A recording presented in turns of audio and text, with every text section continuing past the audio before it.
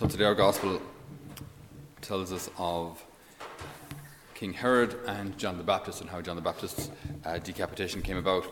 And I think, I noticed something maybe for the first time just reading over the Gospel today. The Gospel doesn't reflect very well on Herod or Herodias or the daughter. All of them come out looking pretty bad, in fairness. So you have King Herod, who takes his brother's wife, so his brother Philip, he takes his wife. Okay, kind of your sister-in-law, that's a bit gross, but look, I mean, it's wrong. And John the Baptist told him, he said, this is out of line, right? You can't do that. Now, Herod is fascinated by John the Baptist and is irritated by him at the same time. Okay, so on one hand, he likes to listen to John the Baptist. John the Baptist is like, this guy has, it basically, in modern terms, he's a tramp, or he's kind of a homeless guy who lives, out in the wilderness. I mean, you have no army, you have no influence, you have no power, you have no formal education. Like, who are you? And yet you're speaking to me, the most powerful man in this locality, and maybe in my own head, most powerful man in the world, telling me what I can and can't do. I should have you killed. But you're fascinating. Where does this courage come from? Like, why are you doing this? And then I would imagine as well that when John spoke, what was evident wasn't just like the rantings of a madman, but that there's a deeper sense behind everything that he would have said. He's not just saying, I hate you, therefore all you're doing is wrong, but he's saying God, our God, is calling you to more. And what you're doing is against God's law. And what we want to do in this life is please God so that we can be with him for all eternity in heaven. So it's not just, as I say, random kind of rantings of some religious fanatic. But I think Herod would have seen that John actually cared. And the reason he was saying these things, the reason he spoke about how wrong it was for him to have his brother's wife, was because he actually cared. Okay, so that's Herod's perspective for a second. On to Herodias. Herodias now is an interesting character because this is the reflection that I had today. When Herod makes this oath to Herodias' daughter after she danced the Macarena and pleased them all, after he made this oath, I will give you anything you want, right? She goes to her mom to ask, what should I ask for? He had promised half his kingdom. In one of the other synoptics, he promises half his kingdom if you wish. Right? So, a huge amount of wealth, territory, power, influence, all of that.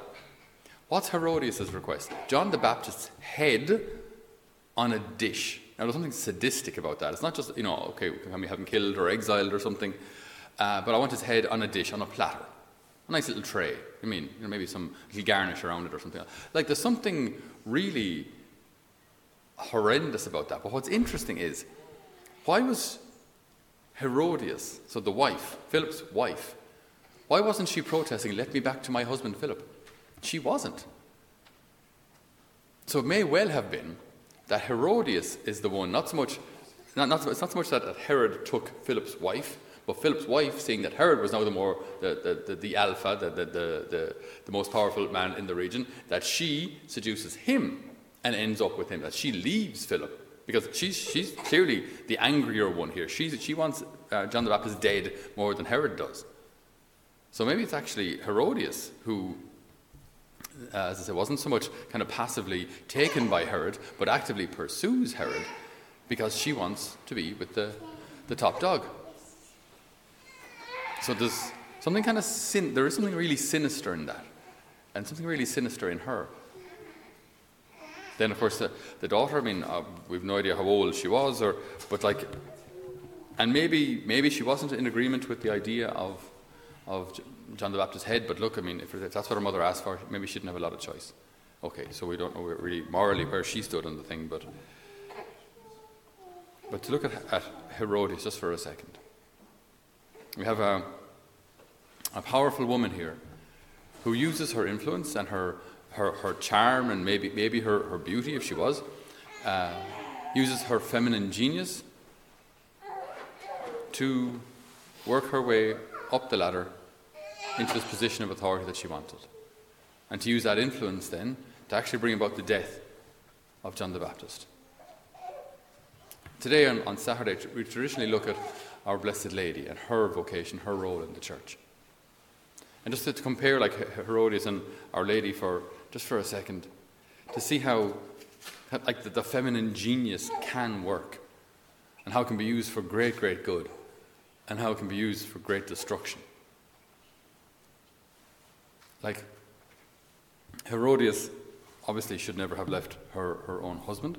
Could have lived a wonderful life there in relative affluence, I'm sure, and brought up her daughter to be a good, God-fearing Jewish girl. She could have. What's unsatisfying about that? But she wanted more. And her greed brings about betrayal in her marriage, adultery, and this murderous heart. There's a real corruption of the soul there. And you look at our Blessed Lady, who lives in relative simplicity, if not poverty, gives her heart and soul to God, loves her husband, Joseph, with such a pure and selfless giving love, such an example to all women and to all mothers, brings up Jesus and contemplates all of these various revelations in her heart. A woman of prayer, a woman of purity, a woman of service, a woman, though, none of this means weakness, none of this at all means in any way that she was inferior, or this isn't in any way misogynistic. Like, who were the courageous people at the foot of the cross? Who, like, being associated with Jesus, being associated with a man condemned to death was dangerous. So who's at the foot of the cross? Well, she is.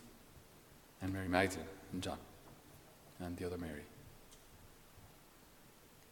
So Our Lady has great strength in this purity, in this virtuous way of living. There's great power, great strength, true greatness. Not the kind of greatness that Herodias was murdering for and was making moral compromises in order to achieve.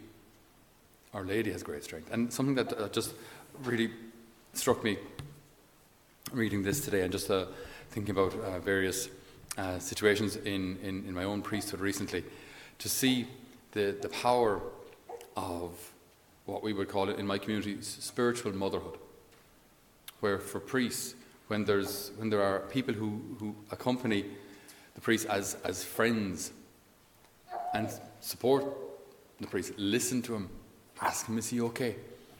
Pray for him most especially. What an absolute gift that is. I have a friend who occasionally sends me a little message, and she just has an amazing way of phrasing it. She'll ask me, Father Patrick, how are you doing? I usually say, grand, yeah, fine. Because that's what I have to say, regardless of how I am. And then she'll say, yeah, I know you're not. What can I pray for? What can I pray for? And it's such a beautiful question, because she's not looking for information, she's not digging for, what's the latest scandal or what's happening. Is there anything you want me to pray for? And then it's a very good question to reflect on also for ourselves, for any of us. What do I want from God? Because you might say, I just want to get this contract finished. I just want to get this week over. I just want to get this, exam finished. I just want to get this course done. I want to get this job promotion interview. I want to get all that sorted. Now, hold on a second. What do you really want? What do you really want? Or more importantly, what do you really need? Like, is it, I just want peace. I just want to be able to forgive. I just want to stop running from everything in my past that I'm just keeping busy and busy and busy and busy, just so I don't have to think about it. And it's driving me, it's driving my health into the ground, it's driving my mental health into the ground, it's wrecking my relationships, because I'm constantly running from my past. I want peace. And in order to get that, I need reconciliation. Lord, that's what I need. It's not about the next contract, the next job. No, all that's just a continuation of the same running that I've been doing for years. What do you really want? What do you really need? Such a great question. But such a great question from, as I say, like a spiritual mother. Someone then who, a woman who uses that feminine genius and sensitivity and listening ear, but not like Herodias for destruction, but for good, for building up, for healing. What can I do for you? Is there anything you need? What can I pray for you? That's such a gift for a priest, such a gift to have. Even yesterday, Saint Jean Vianney, the Curé of Ars, in his biographies, they always speak about the various ladies that he worked with in Ars to start La Providence, the Providence it's called, this orphanage, which was started because of the French Revolution, then Napoleon's wars. There were lots of orphans and poverty, so he started this like an orphanage, a home for them, and this with a number of ladies. He experienced that real kind of spiritual motherhood there as well. Such beautiful, wholesome, holy friendship. So today we pray in a particular way for priests. I guess I have this on my mind because tomorrow I'm leaving for my own priest retreat. And just the spiritual accompaniment of priests, I think, is so important. Priests carry a lot, they hear a lot, and they have huge responsibility before God. So they do need help. They need help. And I think the reality of spiritual motherhood is a great gift which will be discovered or rediscovered in the church. To pray with and pray for priests, to accompany them as mothers. And this, in my own life, actually, I've experienced that even from women who are younger than me, and they can be kind of like a spiritual mother to me, just praying for me and supporting me. It's such a gift, such a gift. So we ask the Lord today to renew the priesthood through the prayers of spiritual mothers, and that priests may be supported and loved and protected and cared for by these wonderful hearts inspired by the example of our Blessed Lady. Amen.